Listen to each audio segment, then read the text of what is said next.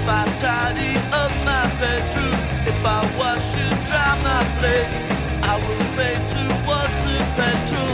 I promise I'll be safe. If I help to dig the garden, if I help to fix the gate, I will put my safety belt on if you release the brake. I wanna take the car tonight, I got a very special day. I wanna take the car tonight, I got a special day, but I don't wanna be late. Hey, you're listening to Rock and or Roll, part of the Pantheon Podcast Network. I'm BJ, and we're continuing with the Power Pop series. On this episode, I present to you interviews I conducted with Coleman York, who was the drummer for a Canadian power pop band called The Numbers, who released one of my favorite power pop records of all time, Add Up, in 1979. They then changed their name to Hot Tip, pretty drastically changed their sound, and put out an album called Stop All Motion. And that record has its moments, but nowhere near as good as Numbers Add Up, in my opinion. And after we hear from Coleman, we will hear from Graham Hammonds, who goes by Kidder. He was a member of the incredible Kidda Band, or the Kidda Band, or the Breaks. They had a few different permutations. Kidder actually played percussion and sang background vocals.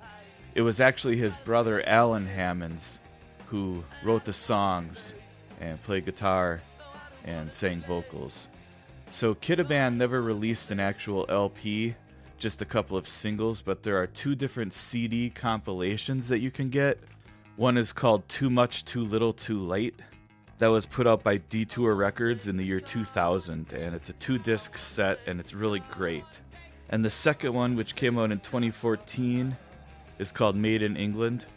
14 more songs by the incredible Kidda Band. And as you will hear on this episode, a lot of great songs from this punky power pop group. So let's hear from Coleman York, and then Kidder.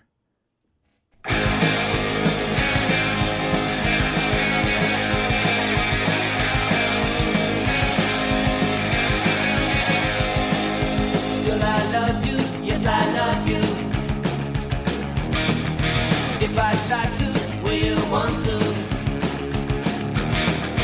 Time is right, it's getting tight. The elevator's up and down and work at night. I would love to hear the story of like how the band formed and how you developed that sound, you know? Well, myself and my bass player, Ed Blocky, we were in, I would say, kind of a rock and roll band in the early 70s. We were young kids at that time. And our roadie, one of our roadies, who used to pack up the guitars and drums and everything after the show for us, introduced us to a couple of guitar players that he met in 1972. And the bass player and myself went down to see these guys at the guitarist's home.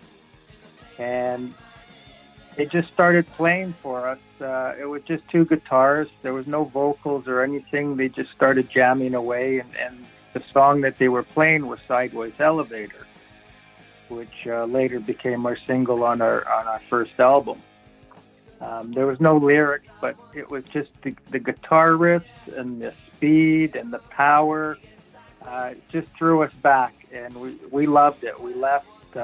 Me and the bass player said, "Now we got to get with these guys. They're very good guitarists, great writers."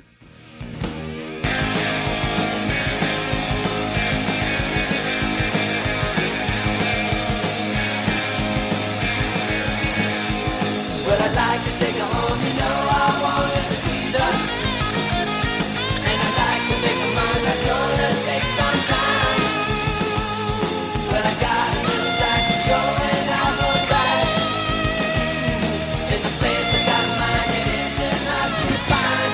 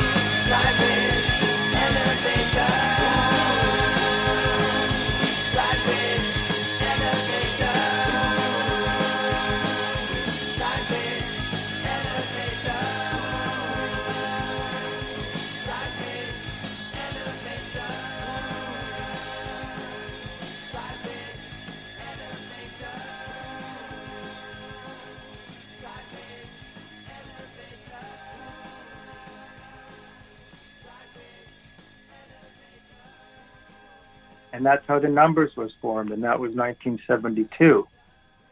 The album itself wasn't even recorded until 1979, so for all those years, we just sat in the basement and wrote music. And we didn't really play live much, a couple of Christmas shows, but it was really 1972 when we met, but 1978, 79 is when we started to actually get noticed. And when we came out to play the very first show, that's when we got signed.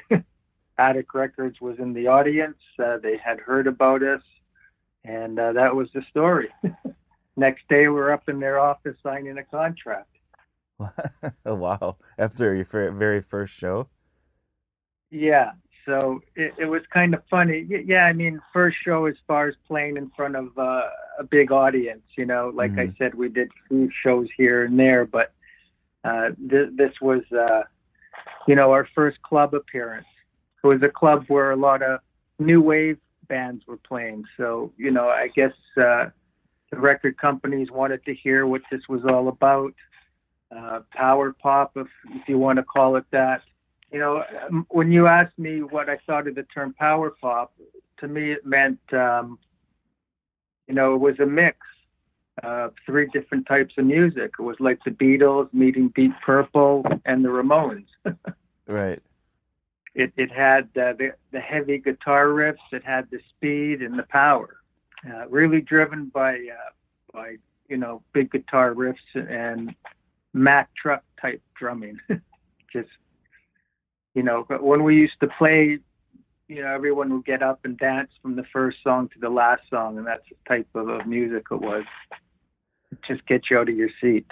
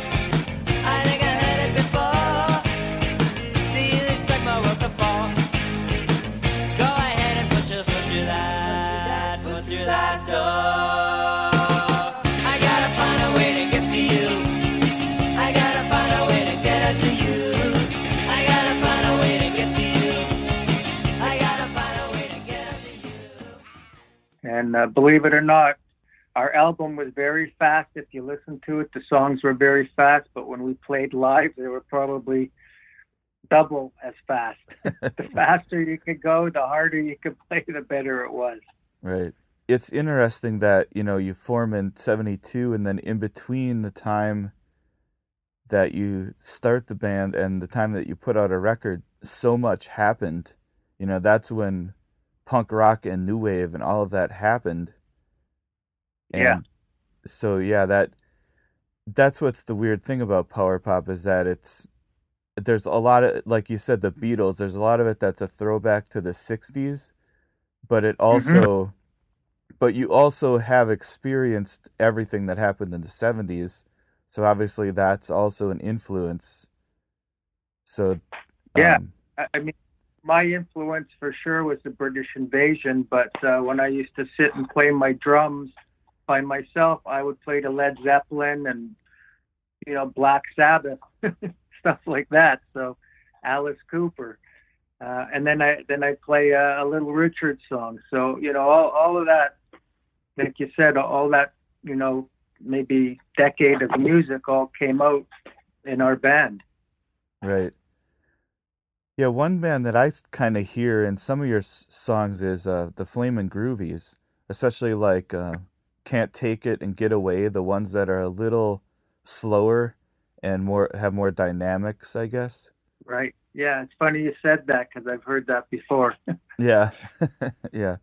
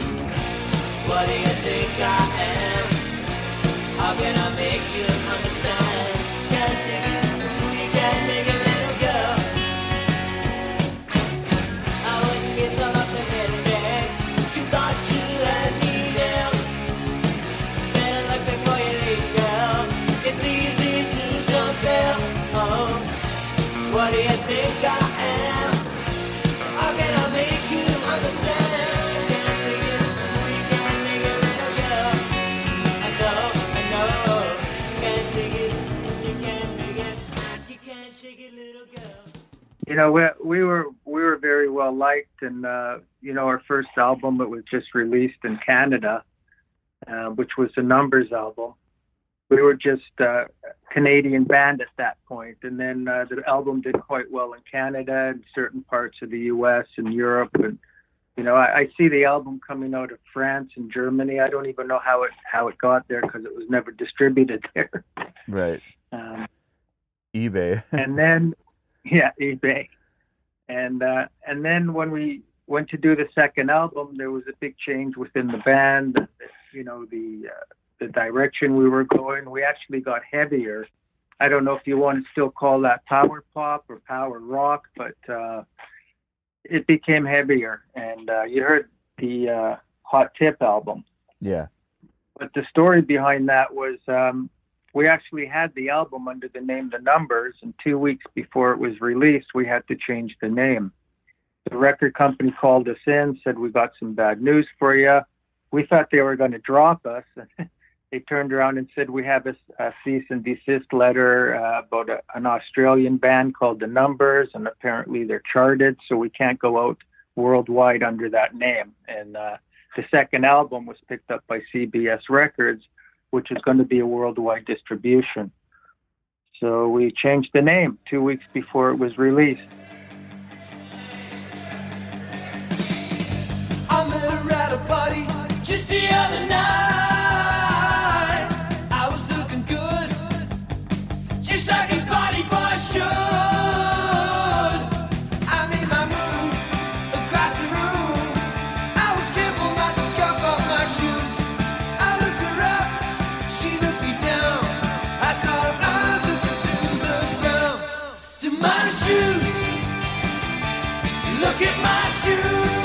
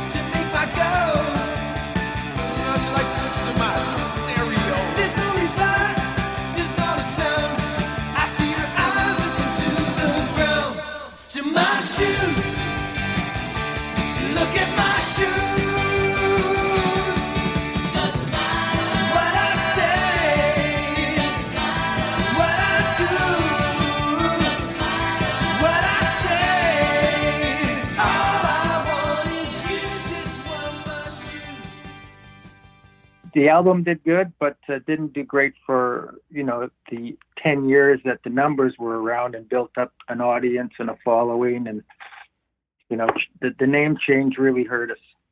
Yeah.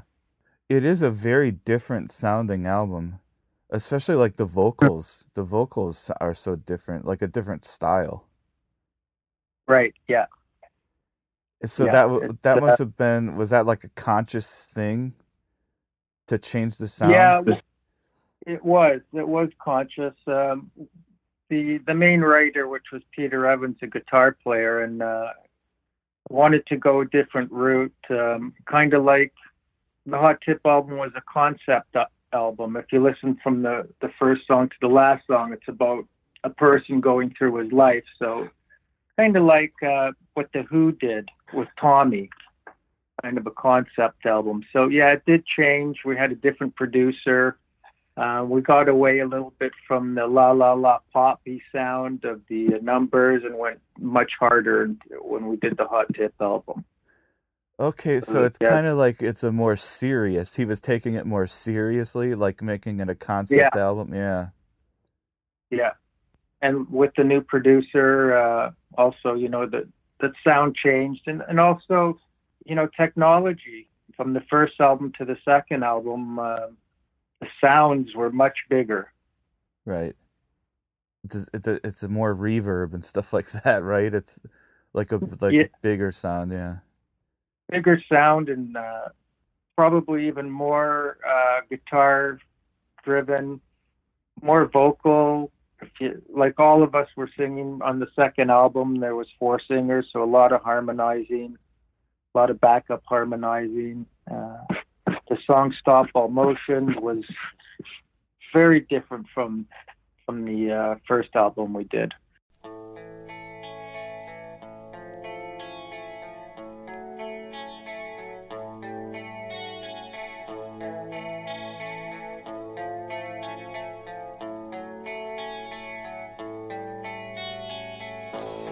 I've got a gun.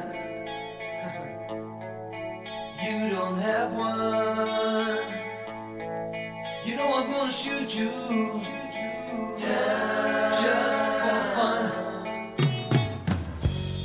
Peace in my pocket keeps me so warm. Feels just like mother did when I was born. Tonight, high on illusion, sharp as a knife. You look like insect. I take your life. I'm gonna stop all motion. I'm gonna stop all motion. I'm gonna stop all motion. I know a lot of people are annoyed by categorizing stuff and applying genres to it and that kind of thing, but from my point of view, I wouldn't really call the Hot Tip album power pop necessarily, but it's hard to qualify. Yeah, no, like you're that. right. You're right. It probably the Numbers album was much more what you would call power pop. Yeah. And I don't even know where you would stick the title of the second album. I don't know what genre you would put that under. It's just a mix of so many influences. Yeah, And, it really is. The 2 main writers were on the same page for the Numbers album, and when we did the second album, there was a big split in which way the band was going to go. So you hear a lot of different influences on that second album. By the time we sat down to do the third album, the band split up. So just one of those things. Well, you're listed as a co-writer on probably the 2 best songs on Add Up, in my opinion. Yeah. That was the lyrics. I just wrote lyrics. Mm-hmm. I never wrote any of the music. It was probably a big part of, because we all sat and when we wrote the music, the guitar player would come in with a riff and, I added drum beat to it, and it was a collaboration. But I never read and wrote any music myself. It was just the lyrics on those two songs.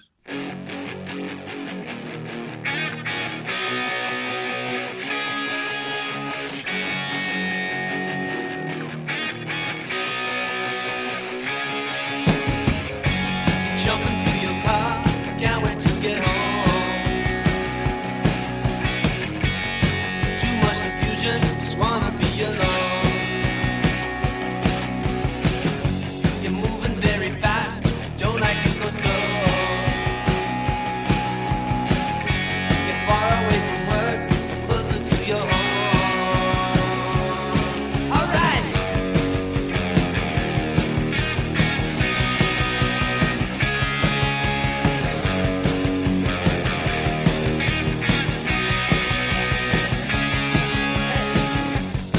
You're almost there, too much on your mind. Just around the bend, will you be on time, time, time? Oh no, can't get away, can't get away, can't get away, can't. Well, Sideways Elevator is one of my personal favorite of all power pop songs, pretty much. And you said that's the first thing you heard when you met the guitar players. Yeah.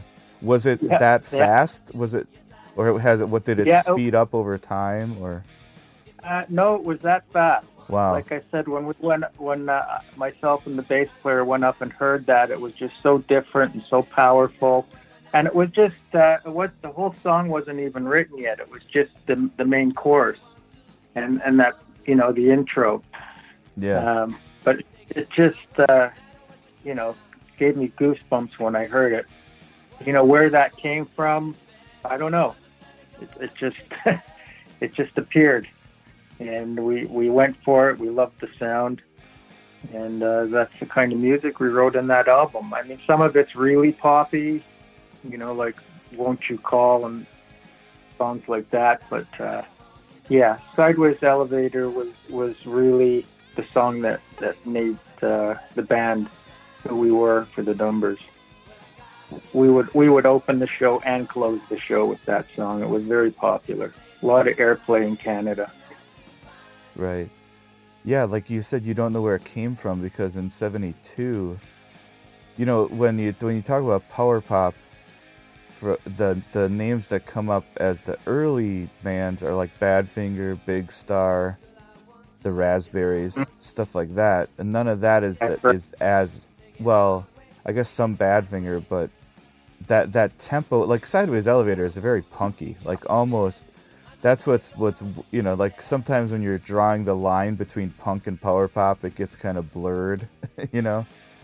No, 100%. We played with a lot of. We actually opened for the Ramones a couple times, but we opened for a lot of obscure punk bands when we first put out the album. A lot of the Jane County. I don't know if you ever heard. It was a he, which was a she. Yeah.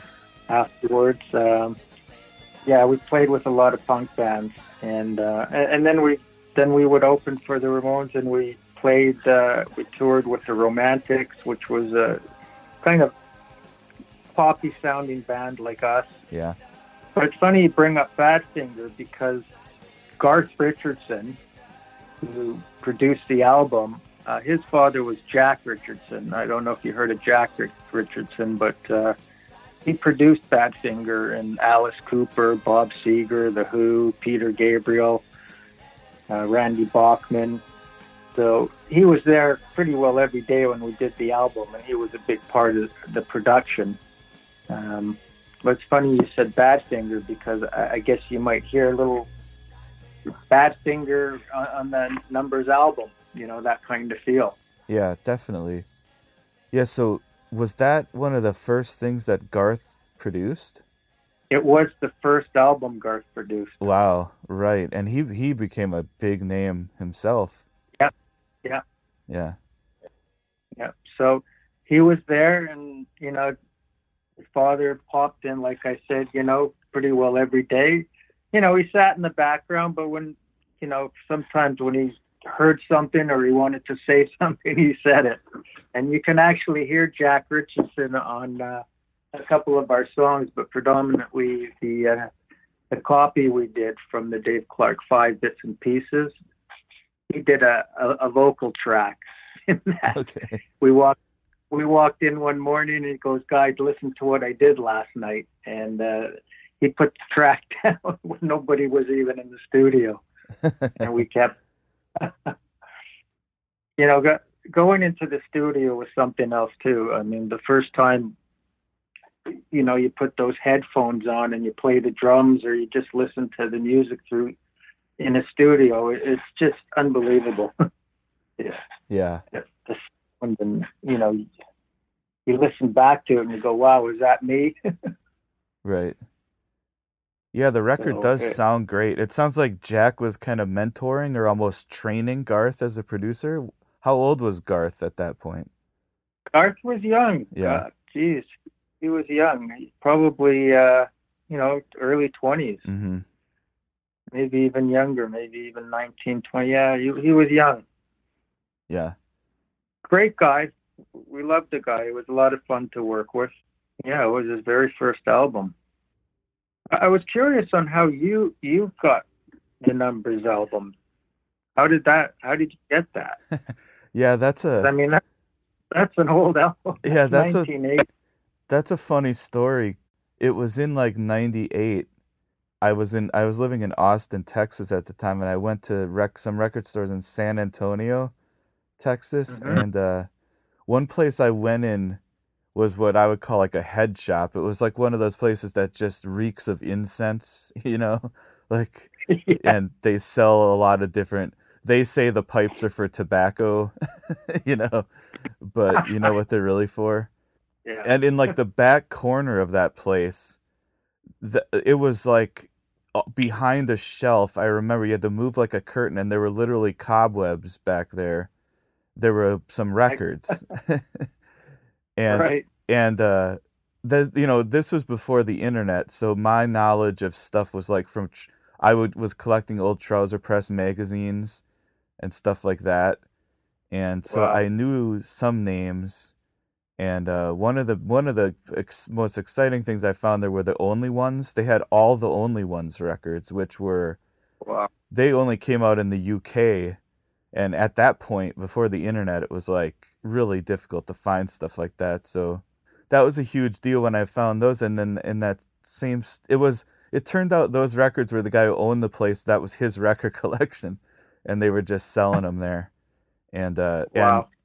and yeah, I found another one of my favorite Power Pop albums ever was the Sorrows Teenage Heartbreak. That one was there too, and the Numbers record was there. And I don't think I even knew what it was. It just looked like I would like it, So I just bought it with the rest of those. But it was just that guy that owned that place, he had collected them, at that point, like almost 20 years earlier. My wife, we weren't married yet then, but she was with me, and that's a funny story because there were so many records there I wanted, but they all had like these crazy price stickers on them, and there was no way I could afford all of them. But I also couldn't leave the store without them. So I carried him up to the register and I just sat there and begged the kid that was working there to give me a deal. And he finally gave in and just said, "Fine, just $4 a piece and get out of here."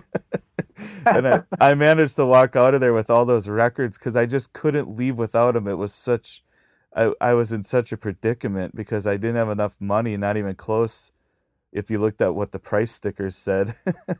But I couldn't leave without them. It was so that was how I got it. And then I was just so blown away because I was into power pop then, but like I say, two of my favorite records period are the Numbers and the Sorrows, and I got both of those at that store. And then also getting those Only Ones records was a huge thing at the time. So it was a very memorable story for me. So so I've had it since like That's a great 98. story. Yeah, it is. Wow. Yeah, it was such a different world before the internet collecting music like that because you just had to happen upon it a lot of the time, and Oh yeah, yeah, you never knew where you were going to find it. So yeah. yeah, I mean, we were kind of unlucky because we did the album. CDs weren't even out yet. It was just an yeah, album, or you get I can't even remember the name of it. Yeah, like a cassette player, a cassette. yeah. Yeah, And I that was the way I got the way I first got the Hot Tip record was off of eBay. I bought the cassette because that was one where I could never find it, and I was always looking for it on eBay, and it was never on there. it's funny because it's on Spotify. I couldn't Yeah, believe that when I saw it. It's like so really. old. Yeah.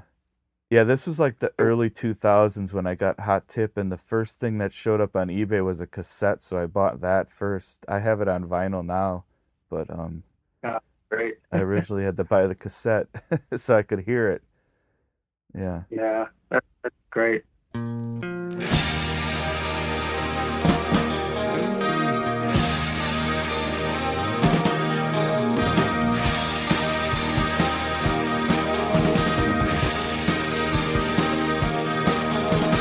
Leave it to me or leave it to you. Makes no difference, girl, who you're leaving it to. I said you're gonna see my way. Believe that it's true. You take it from me, baby. I'll take it from you.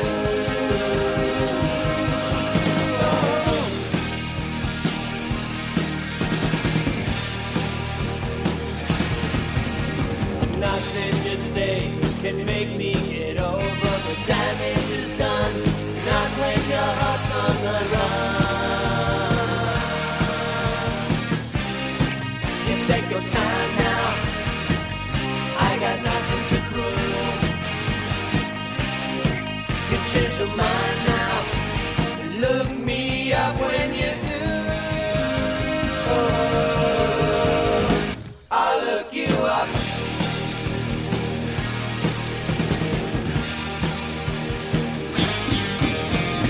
You can hurt me, I can hurt you too. Oh no, I know it doesn't matter who's hurt. Like I said, we came out just before MTV became big, and we missed that whole thing, CDs, MTV. And it's too bad because that might have helped us out a lot. Being from Canada, we didn't get a lot of exposure up here.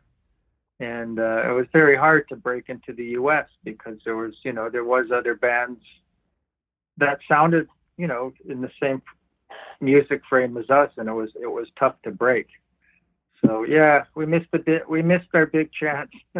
Were you aware of like Bomp Records and the other similar stuff that was going on at the same time, or? Oh, 100% for Yeah. sure. We had a battle of the bands, which was on the radio here on one of the stations, Q107. Played a lot of that music, and we were playing against the Jam. Yeah, so we were right in the middle of that. We actually beat out the Jam, which excited us. We were very excited about that. Yeah. They were a great band. But yeah, we like I said, we were put in with a lot of different bands. Nobody knew what to call us or where to put us.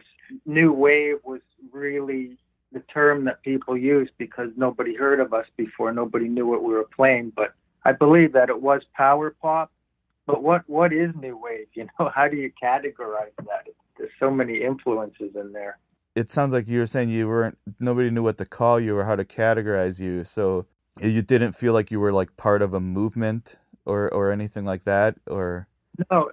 Matter of fact, when we got signed to a record label called Attic Records, and they didn't even know what to do with us. So they started another label called Basement Records, and that was our first release with the Numbers. So the first year we came out under Basement Records, They just didn't know where to put us. They didn't want to put us in with their, they were doing bands like Triumph was their big band on that label. Have you ever heard of Triumph? Oh yeah. Yeah. So that was their big band in those days, and so they didn't know what to do with us with that music. So they started the new label. They had Attic and then Basement. Yeah, I think I've had one other record that was on Basement. I think it was Johnny and the G-Rays. Yeah. Yeah. Yeah. There was a few bands after us. We were the first ones, and then there was another dozen or so bands that came out under that label before they just got rid of the label and moved everybody up to Attic. The Numbers album, I think the total amount of records that were pressed were only about 15 or 20,000 copies, and then it got deleted. So there's not a lot of them out there. So it was funny that you got one. But, yeah, I just got lucky. Sometimes I just, looking it up to see if anybody's still buying that. And, I just saw one the other day from Germany for $34.95 Canadian. It's funny how it got around, but second album, Hot Tip, was, we did much more. We did about 40 or 50,000 of those. But like I said, the band split up. We weren't touring. We weren't supporting the album. And that was that.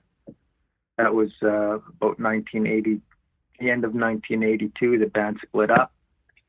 Reformed again as the Purple Hearts.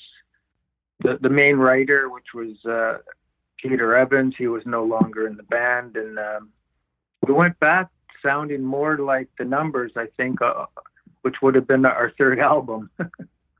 Funny enough. So yeah, I guess I can't think of a lot of other Canadian power pop. Like, I love The Pointed Sticks, but they're a lot punkier.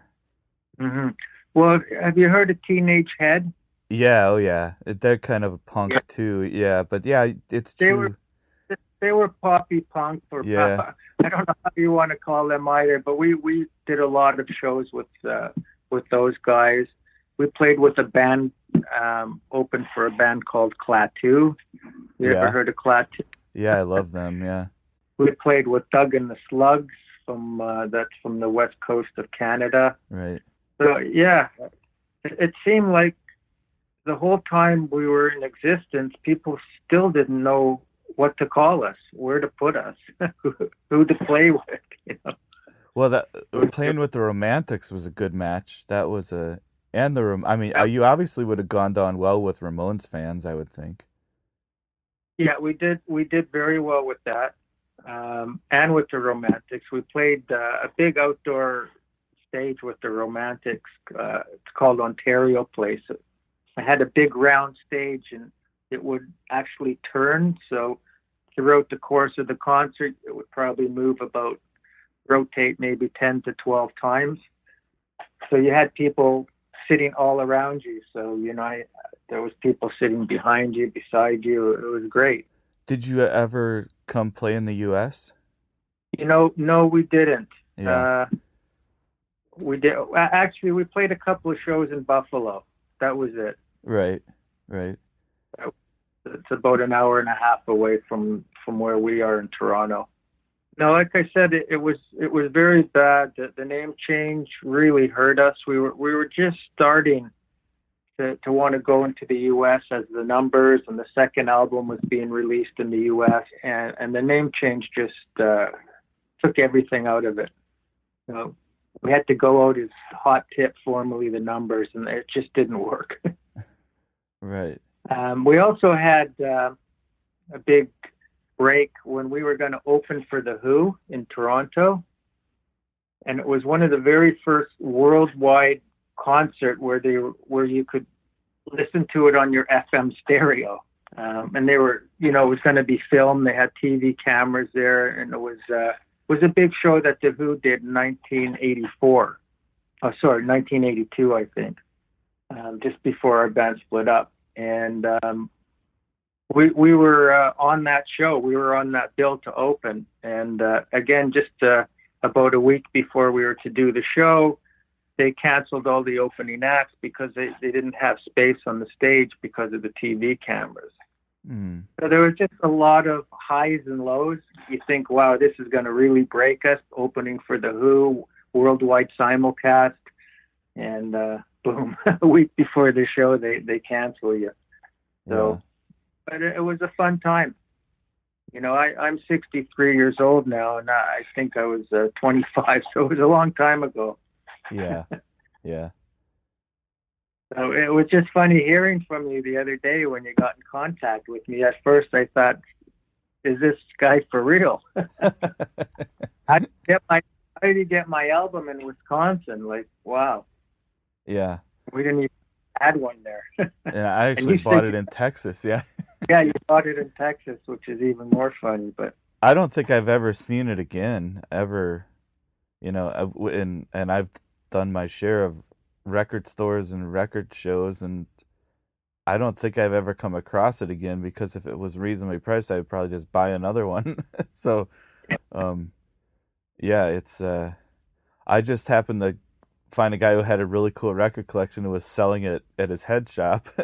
So that's how I ended up with it. But well, funny enough, I still have the original tapes from the studio here with me. And many years ago, I went into a studio, and we redid the album, remastered the album on a CD. So I actually have the album on a CD now. Right. But, yeah. Even CDs are no longer being used that much. Everything is. Yeah, it's crazy. Yeah. Yeah, I mean, now you'd be better off reissuing it on vinyl nowadays. Yeah, exactly. Yeah. Going back to vinyl, but who knows with all this technology, everything's changing so fast. I know. Are you still in touch with the other guys? Only one, and that was he actually didn't join until after the first album, but he was still part of the Numbers. But he was in that transitional time between the Numbers and Hot Tip. So he's actually on the Hot Tip album. His name is Colin Gerard. So I'm still in touch with him all the time. Mm-hmm. Peter Evans, who was the main guitarist, I had seen once or twice over the last 20 years, but not a lot. And the bass player, I don't even know if he's still alive. I've been trying to find out where I just can't seem to contact him anywhere. Right. So, yeah. Anyways, thank you, man, and hopefully we'll talk again soon. Okay. All right, thanks. Take care. Okay, bye. He's frightened, he's all alone, he's only just a young boy. He's so confused, he's lost his mind, he thinks he's gonna die. They send him off, he's far away, easily kept in line. The choice is clear, he's in his prime, and he'll be gone a long time. Suddenly waking, I see what's going on. They make me lie, they make me fight, they make me wanna hate, they make me wanna hate. I load the gun, I point it straight right to your direction. It's not a crime, your life or mine, 'cause killer's just a bastard. I load the gun, I point it straight, show me some emotion. You close your eyes, your life is mine, so killer's just a bastard. Hey, Pantheon listeners, Christian Swain here. You caught me just finishing up some editing on Getting Real with John and Beth. I want to share my first experience with Factor Meals for you. I think you'll find this interesting because I bet the same thing happens to you. I had just received my first shipment from Factor Meals the other day, and I was excited to try one of the prepared restaurant quality meals for myself. Anyway, I was working away and noticed it was very late, and it was my night to make dinner. I jumped up and headed to the kitchen, went to grab the ingredients for the dish I was going to make, and realized I was missing a prime ingredient. Well, I could make a run to the store, or I could make one of my new Factor meals. Actually, the choice was easy. I grabbed a cavatappi, an Italian-style pork ragu with garlic broccoli, heated the oven per instructions, and minutes later was enjoying a very delicious, nutritious, and dietitian-approved meal. It really was everything Factor meals said it would be. No prep, no mess meals. Factor meals are 100% ready to heat and eat. Take it from me and head to factormeals.com/Pantheon50 and use the code Pantheon50 to get 50% off. That's factormeals.com/Pantheon50 and use the code Pantheon50 to get 50% off. Hey, Pantheon listeners, Christian Swain again with something every podcast listener and music junkie needs to hear. As I'm sure you can guess, I listen to a lot of podcasts. I also listen to a lot of music, so having high-quality headphones and earbuds are absolutely critical to my day. Oh, and I have numerous pairs. In fact, I have a junk drawer of used devices that have bitten the dust, so I've tried them all. Recently, I was sent a pair of earbuds by Raycon, and the first thing I noticed was the cost. Looks like their products are about half the price of other premium brands. Okay, that's cool. And the reviews seem pretty stellar. Okay, checks that box. So I got my Raycon everyday earbuds. A nice packaging to open, and what I immediately noticed were the pack of ear tips for sizing. I'll tell you, I have small ear canals. I know, a flaw. So to see choices for the best fit, especially while exercising, oh yeah. And yes, they were immediately comfortable. Sound quality was great too. Plus, I have 3 EQ options that I love because I like more bass in my music and less in the podcasts. 8 hours of playtime for the battery is great as well. Surround sound, noise canceling, and awareness mode all included. I think I'm in business. And I just realized I've had them in all day. Like I said, super comfortable. Go to buyraycon.com/Pantheon today to get 20% off your Raycon order plus free shipping. That's right. You'll get 20% off and free shipping at buyraycon.com/Pantheon.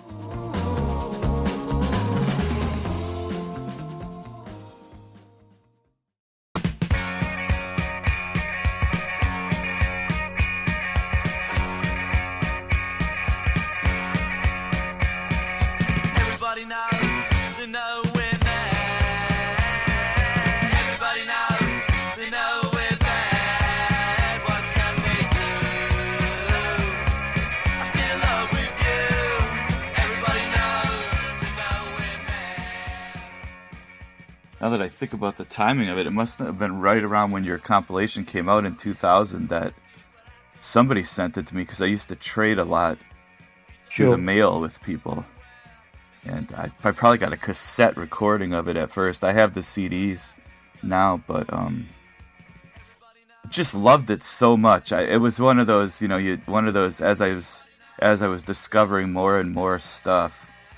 And that's one thing that always blows my mind is these pretty obscure or undiscovered things, that the average person obviously doesn't know about, that is just as good or better than anything that's more famous, Yeah. I think that's what a lot of people don't realize is there really is so much stuff out there that's just as good or better as whatever ended up becoming popular for whatever reason. Yeah, it's I'm a big believer in it's talent gets you so far, and then often it's pure luck from there on. Who you meet, who you deal with, what they do. If you sign with someone, what do they do? How good are they? What they do? I've always said we were probably one support tour away from doing something, but no label ever put the money up for that one support tour. We slogged ourselves around live, usually went down really well. There was the occasional bad show, but that's life. We normally did pretty well, but we just needed a bigger crowd. We could spread the word, but in small numbers. We just needed a bigger crowd to spread the word, and we just never got that. So I think that was pretty much, the the missing piece of the jigsaw. I think from then, if you start to spread the word, people are more inclined to put some money in, you know, but everybody's a little bit cautious. But, you know, it's easy looking back, but it was frustrating at the time more than anything, you know. Yeah. Well, just the songs are so great that yeah, like I was reading about how you wanted to put a record out with Career, if that's how you pronounce that label. Yeah, Career, it was Career. French, yeah. And I was thinking, if that record had just come out, it would be so great to have in my collection, and it's just really disappointing. I've talked to a few other people for this series where there was a record that just almost happened but didn't, you know, and it's really disappointing to think about some of these records. Like I talked to John Tiven. He had a band called Prix. Right. And they were he knew the guys in Big Star and stuff, and you know, they were so close to a record deal, and they almost had a record that would have come out in like the mid 70s that now would be like a legendary thing if it had happened. And it's so frustrating to think about those records that almost happened and didn't, you know. Yeah, it's frustrating. It's, you know, it's kind of the follow on from what I just said then, I guess, you know. Yeah. If they'd have put a bid in for a support tour, you know, there'd have been a bit more interest. If they then released a single, there'd a bit more sales, and if there's a bit more sales, they get a bit more confident, they put a bit more money in. And it's like, you know, but you can't convince them, you know, they've got to want to do it. And we, you know, I mean, as you can see, we had a ton of songs, you know, lying around just like waiting to go. And you just wouldn't go over the line, you know. It's just frustrating. But I mean, at least, you know, with Detour Records in 2000, they came and found us in oblivion, and you know, at least we got a record out in the end, just so people could actually hear what they hadn't, unless they saw us live, hadn't heard, you know, stuff that had been sort of lying in boxes on studio tapes and stuff that I'd carried around for years. So it was good just to kind of get something out, so it became real rather than, you know, well, it could have happened, it never did, and that, you know, it ended there, but at least it kind of came to something.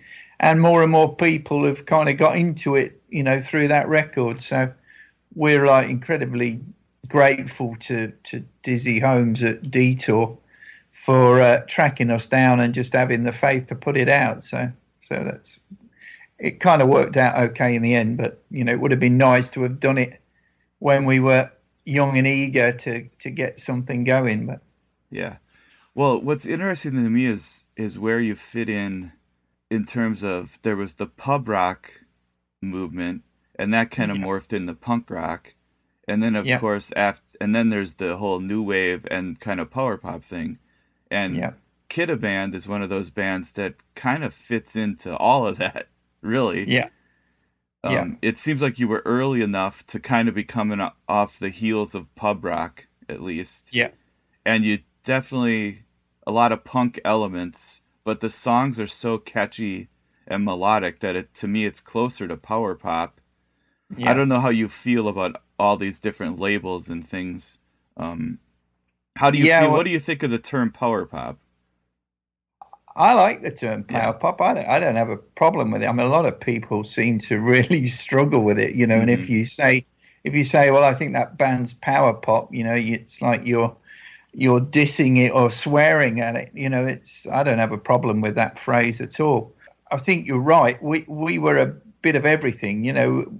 We had lots of influences. We had, you know, we liked heavy rock, some of us. We're, you know, Black Sabbath, Led Zeppelin, you know. So we liked, you know, rocky, loud guitars. We liked glam rock, you know, T-Rex, Slade. We loved Slade as a live band, fantastic live band. And then, you know, we liked later, you know, with The Clash. We kind of went across the lot. But I think in that period, where we were trying to come through, it was kind of fad focused, you know. I mean, in the UK, we had Ska, the Specials, the Beat. We had New Romantics. You know, we had all these little styles of music, which record, you know, one person would start to have a hit, and all the record labels were trying to sign somebody like them, and we kind of didn't fit in any of them, you know. We were a little bit of that, and we were a little bit of this, and a little bit of something else, and so we never really fit a trend. So nobody ever thought, you know, we want that, you know, which kind of worked against us in a way. But I think, you know, I don't mind the term power pop, but I think you're right. We're quite rocky in places. You know, Alan's songs, very melodic, very catchy. You know, you hear them a couple of times and you can't get them out of your head.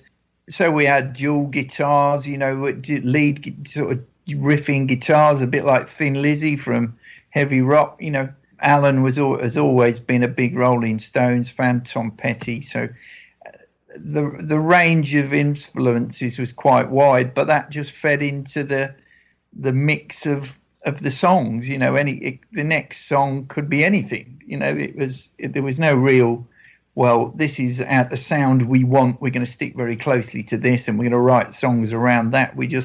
He wrote a song, he brought it in, he started playing it, and then he might say, do you know, that bit needs a bit of the Rolling Stones or something, you know, and the band just kind of worked on it from there, really.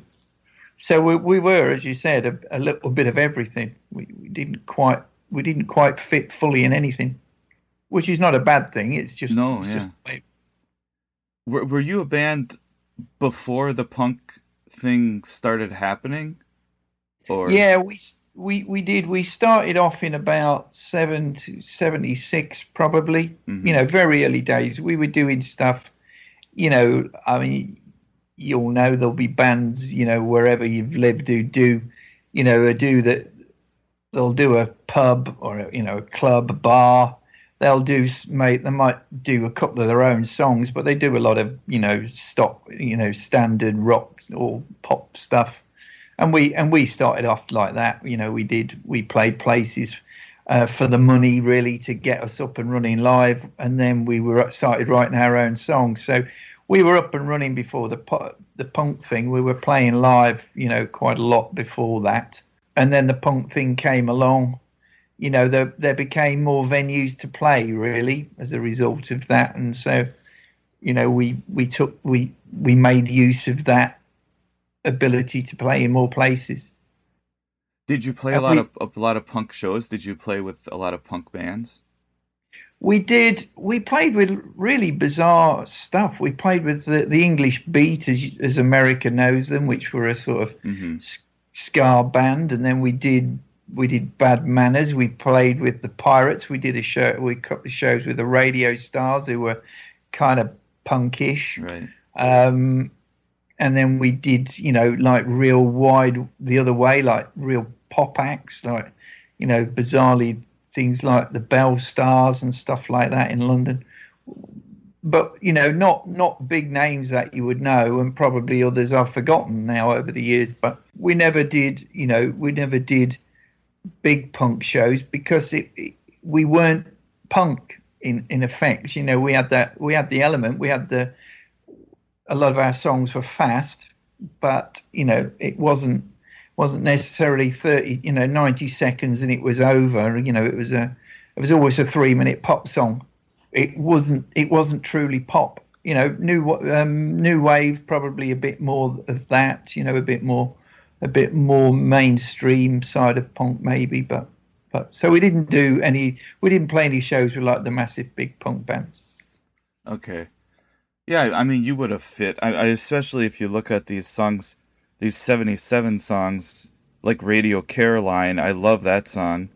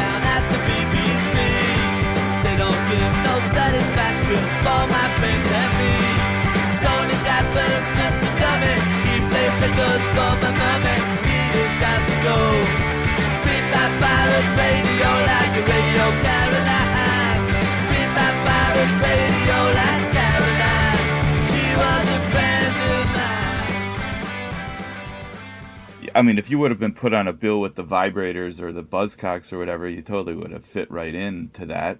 Yeah. I think. Yeah. Yes, definitely. I mean, the Buzzcocks probably were possibly, if you were looking at that sort of punkish style, they were probably the nearest to us because their songs were very melodic, always had a good chorus, That's a similar sort of thing. So, yeah, I mean, we could have done those shows. It wasn't that we turned them down, we could have done them. Yeah. And we'd have been fine at it. We played a lot of punk, venues, and people were coming along thinking we were a punk band, so we did those venues and did well. People liked us, they liked the stuff because of the energy we had, and as I said, some of the songs were quite fast. And Caroline, I mean, classic. I love Caroline, one of my favourite songs. I just love those two guitars. But, you could step back and say, well, it's Thin Lizzy. Yeah, that's like you talked about glam rock. That's, I think, there's a lot less separation between glam rock and punk rock than people pretend, Yeah. Well, I think glam rock, a lot of the bands influenced punk, got them going. So, Mark Bolan did a lot. He had a pretty, not a great TV show on in the UK, but towards the end of his career, really. I mean, he may have come back. He was starting to get a little bit of success again with some of his singles, but but he had all the bands on. He had Generation X and loads of others on this show, and all the guest artists were all what people would have considered punk then. Because they all loved Mark Bolan. Most of them loved Bolan, so they were a big influence from glam. So there wasn't I always thought there was kind of I don't know if it just goes to the Sex Pistols or not, but it seemed like a lot of the punk rockers, even though they probably loved Slade and Sweet, they couldn't really admit it at the time. Yeah. Yeah, a lot of it came out later. They got up and running, and then once they started to have a few hits and a bit of success, they started to admit who they liked. Yeah. But you're right. At the beginning, it was we're tired of the boring old guard, and we're here to do something different. So that was the message that they were all pushing at the time. But the reality was that most of them had, a lot of the guys they were being not too polite to. They had their records at home. Well, yeah, I know. Like Johnny Rotten was very mean to Pink Floyd, and now he's like, I totally loved Pink Floyd. So yeah. Well, so you've probably become aware over the years of like the power pop cult that is out there, of all the collectors and people who are. So have you discovered a lot of fans? Have you had a lot of contact over the years from people who are just huge power pop collectors? Yeah. Going back to the Detour thing, when he came looking for us to do the record, we thought he was mad. You thought, this he's insane. Why would he want to put our stuff out? It's 30 years old. He's mad. And then he started to, we got working together, and then he was saying, if you got back together and went to Japan, he said, you would be huge. They are. Yeah. They said they're just going crazy for, Everybody Knows single. And we were going, but it's terrible. We love the song, that it's just the production, and we don't like the production on that song. And we were going, how the hell do they know about that song in Japan, And then when the CD came out, it was obviously, it wasn't just Japan. People from America and Europe were desperately getting hold of it, buying the vinyl. And when Detour said we want to put a vinyl out as well, we were going, vinyl died, Yeah. Why would you want to put vinyl out? But that sold out first.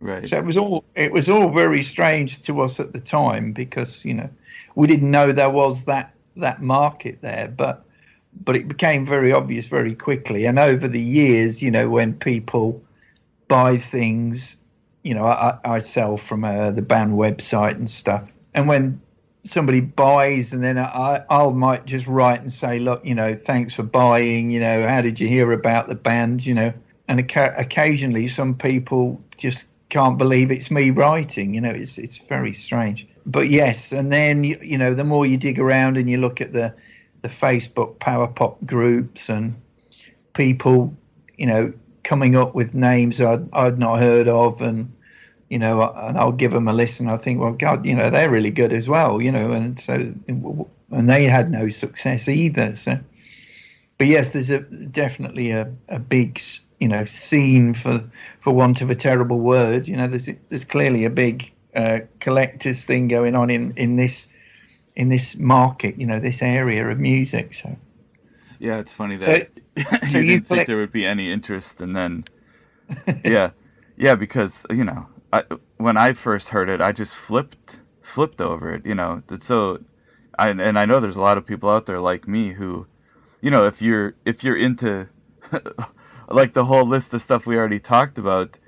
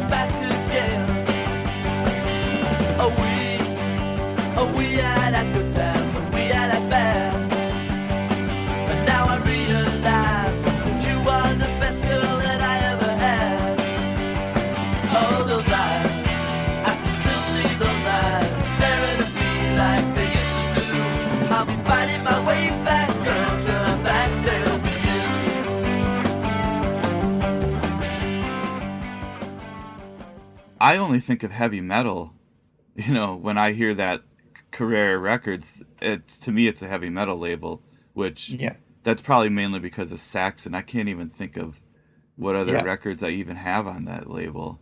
But, yeah, we signed pretty much the same time as Saxon. Yeah. And the difference between them and us was the Carrera put them on a support tour with Motorhead. Mm-hmm. And then they were gone, they were off. Yeah. And we thought, right, now, because as I said, we were pretty much, we were both kind of northern bands. We were both pretty much, focused on, doing our stuff, whatever that might be. And we really just needed the same promotion as each other. And we both probably would have done very well, And we saw it happen for Saxon, but we just never got that tour, so it never happened. But yeah, they're a very strange record label because they were French, but they opened the office in the UK with a guy called Freddie Cannon, who was an old 60s rock and roller. Yeah, he had a couple of singles in the 60s, I think. Really well respected in the business, and has gone on and done tons of stuff. I mean, he ended up heading up like one of the major music organizations. He was head of a couple of the major record labels as well.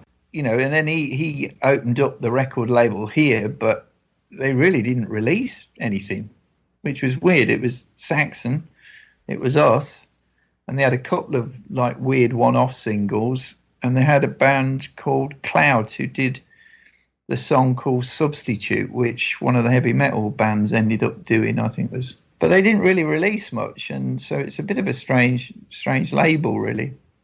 But they were tied to Warner Brothers, so they had a big label, a big multinational thing behind them. So they seemed quite attractive at the time, shall we say? Right. And then you were kind of locked in with them then for a while. Yes, we had. I can't remember if it was like a 3 or 4 single deal, and they released the first one. Didn't seem to show a lot of interest in it. Of course, we were keen to keep getting them out, you know, to kind of try and get something moving. They took a long time to get the second single out. And then by that time, you know, things were not massively great between us. You know, on reflection, you know, maybe we should have been a bit more, a bit more patient with them. But, you know, when you're young and you just want to crack on and do stuff, any sort of delay just seems as somebody's getting in your way to doing what you want to do. So, but yeah, so we were stuck with them for a while until they decided really they didn't want to do. You know, we said, well, look, if you're not going to do these singles quickly, then, you know, we'd like to go, you know. And so I think they got fed up of us keep saying that. So they said, right, well, you can go. And then you end up changing the name to the Kicks. And that song, If Looks Could Kill, that's my favorite. That is a masterpiece of power pop. That is such a great song.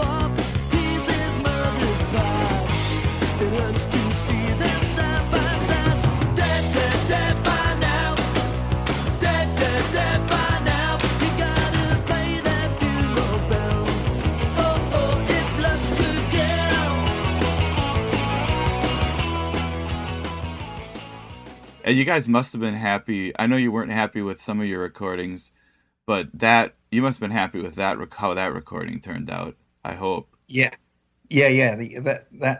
That is probably our best recorded single in terms of how we feel about it. Yeah. Yeah. But yeah, I mean that's a good song. Oh, it's a good amazing. Song, you know. It's yeah.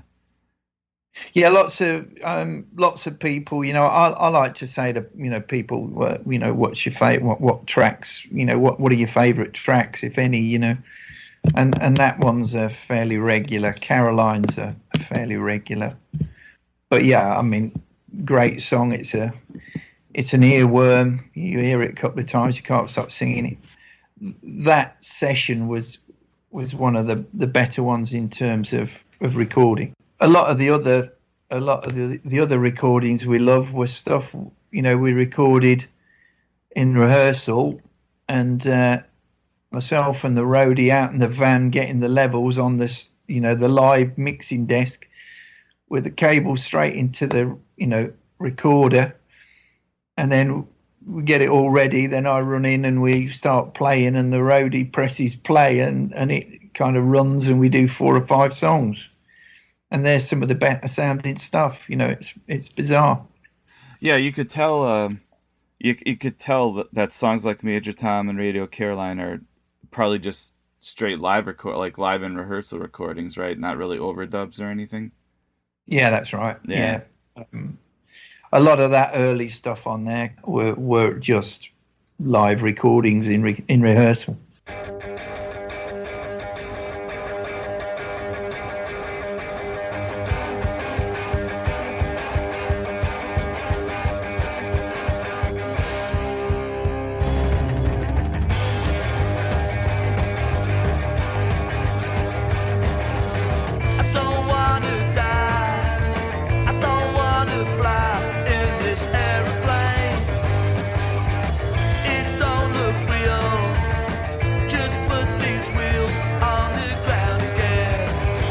Go by car, I wanna go by train, I wanna feel the ground, I wanna see my mom again. How can you tell me that we can't go wrong? Look what happened to Major Tom. What if we got it like the embassy? If it happened to Major Tom, it could happen to me. how did the change in the name to the Kicks come about, and then how did the If Looks Could Kill single get released? The name change, I guess, was to try and freshen it up. We'd been playing live and doing stuff a while.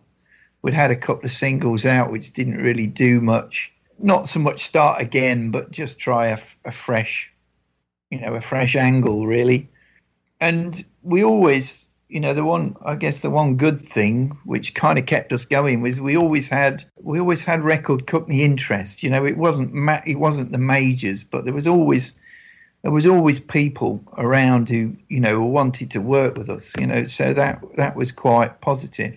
If Looks Could Kill, VC Records was the label of a guy called Roger Bain, who actually was the producer of Paranoid by Black Sabbath. Well, Al loved Paranoid by Black Sabbath, so he was well impressed that this guy was interested in his songs, Mm-hmm. And he was really positive and really up for it. So, he said, look, I really love your stuff. I'd love to give it a go, get a single out and see what's what. And he loved that song, and he said, let's do this single and see where we go. And we got a little bit of radio play with that, but not enough, full stop, really, not enough to really make any difference. I don't know, to be honest, I can't honestly remember. I mean, it was a one single deal, and he probably didn't take up an option to do more. But I don't actually remember what happened there. So I kind of guess that just tells me it didn't move any further. He didn't fall out with us. We didn't fall out with him. We liked him. He liked us. So it was probably just because it was his. He was a one guy putting his own money in. I guess he doesn't. He thought it was worth giving it a go, and then it didn't happen. So he moved on. He did something else. I don't know what. But well, that thing I think came out in '81, and that's really the tail end of the. If you look at the reason I don't have a problem with the term power pop is because I think there's very clearly something was happening in this short window of a few years where there was this whole group of bands, similar style, similar sound, so many bands that obviously something was happening here. And you can't really call it punk. New wave is just kind of this all-encompassing term. But I mean, to me, there was clearly a thing happening, and I don't see why there's why it's a problem to, kind of apply, give it a name, because there was something going on. Yeah, definitely. And Kid A Band definitely fit into that. But 81 is about when it was all kind of petering out, and then, moving into the 80s, it's going to be a lot more synthesizers, much more very different production. There's going to be a period there where bands like yours were just not going to get much attention at all once you start hitting 82, 83 kind of thing. Yeah, well, all of the nightclubs were getting the Duran Durans, and they were starting to play those kind of venues, small, cliquey venues. And it was, our sound really didn't fit then at all. So you're right. I mean, you look at bands, the Beat, or, the Beat in America, what, great album, that first album. What an album, fantastic. You mean the Paul Collins Band? Yeah. Yeah, that's one of my favorite albums ever. Yeah, brilliant album. What an album. Yeah. And we had a guy who, a guy called Mike Davis, who did publicity for us. And a lot of it, he did it as a favor. He was getting paid by other people to do publicity for them. And so he liked us. So he really liked us a lot. And he came and he came to see us whenever he could. And he helped us out. He did some marketing for us. But he used to do reviews in some of the music papers and stuff. So he used to get a never-ending supply of records through to review. And he used to say, well, look, just come round, grab a handful, take them away, and then bring them back when you're done, And so lots of that American stuff, which we would never have heard, he got to review, so like 2020, The Beat. Yeah. And we just loved those albums, we thought, brilliant, these guys are going to be huge over there, and yet they weren't. It's just bizarre. And yet the Knack were, which I kind of find a bit odd. But, that's how it goes. It goes back to my thing at the start, you get to a point, you got great songs, you look good, your life sounds great, and then look kicks in, and if you've got it, you're in, and if you haven't, you're out, Are the Knack multi-million sales better than The Beat, No, they're not. No. Yeah, that's one of the weird things about power pop is the Knack had this insane success, which resulted in a lot of bands getting record deals, but it didn't really result in any other bands having hits.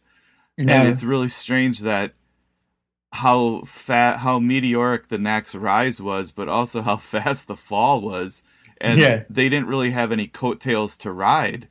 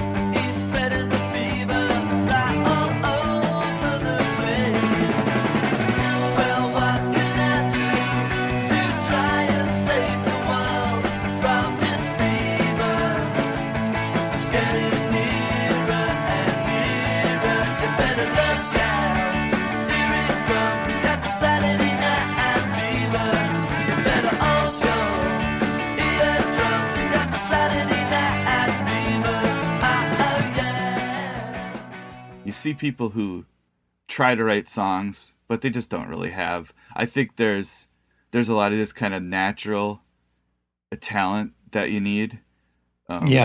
Anybody could try to write a song, but not everybody can write a good song, right? And then there's certain people who obviously have a special kind of knack for writing a great song, and obviously your brother has that, you know.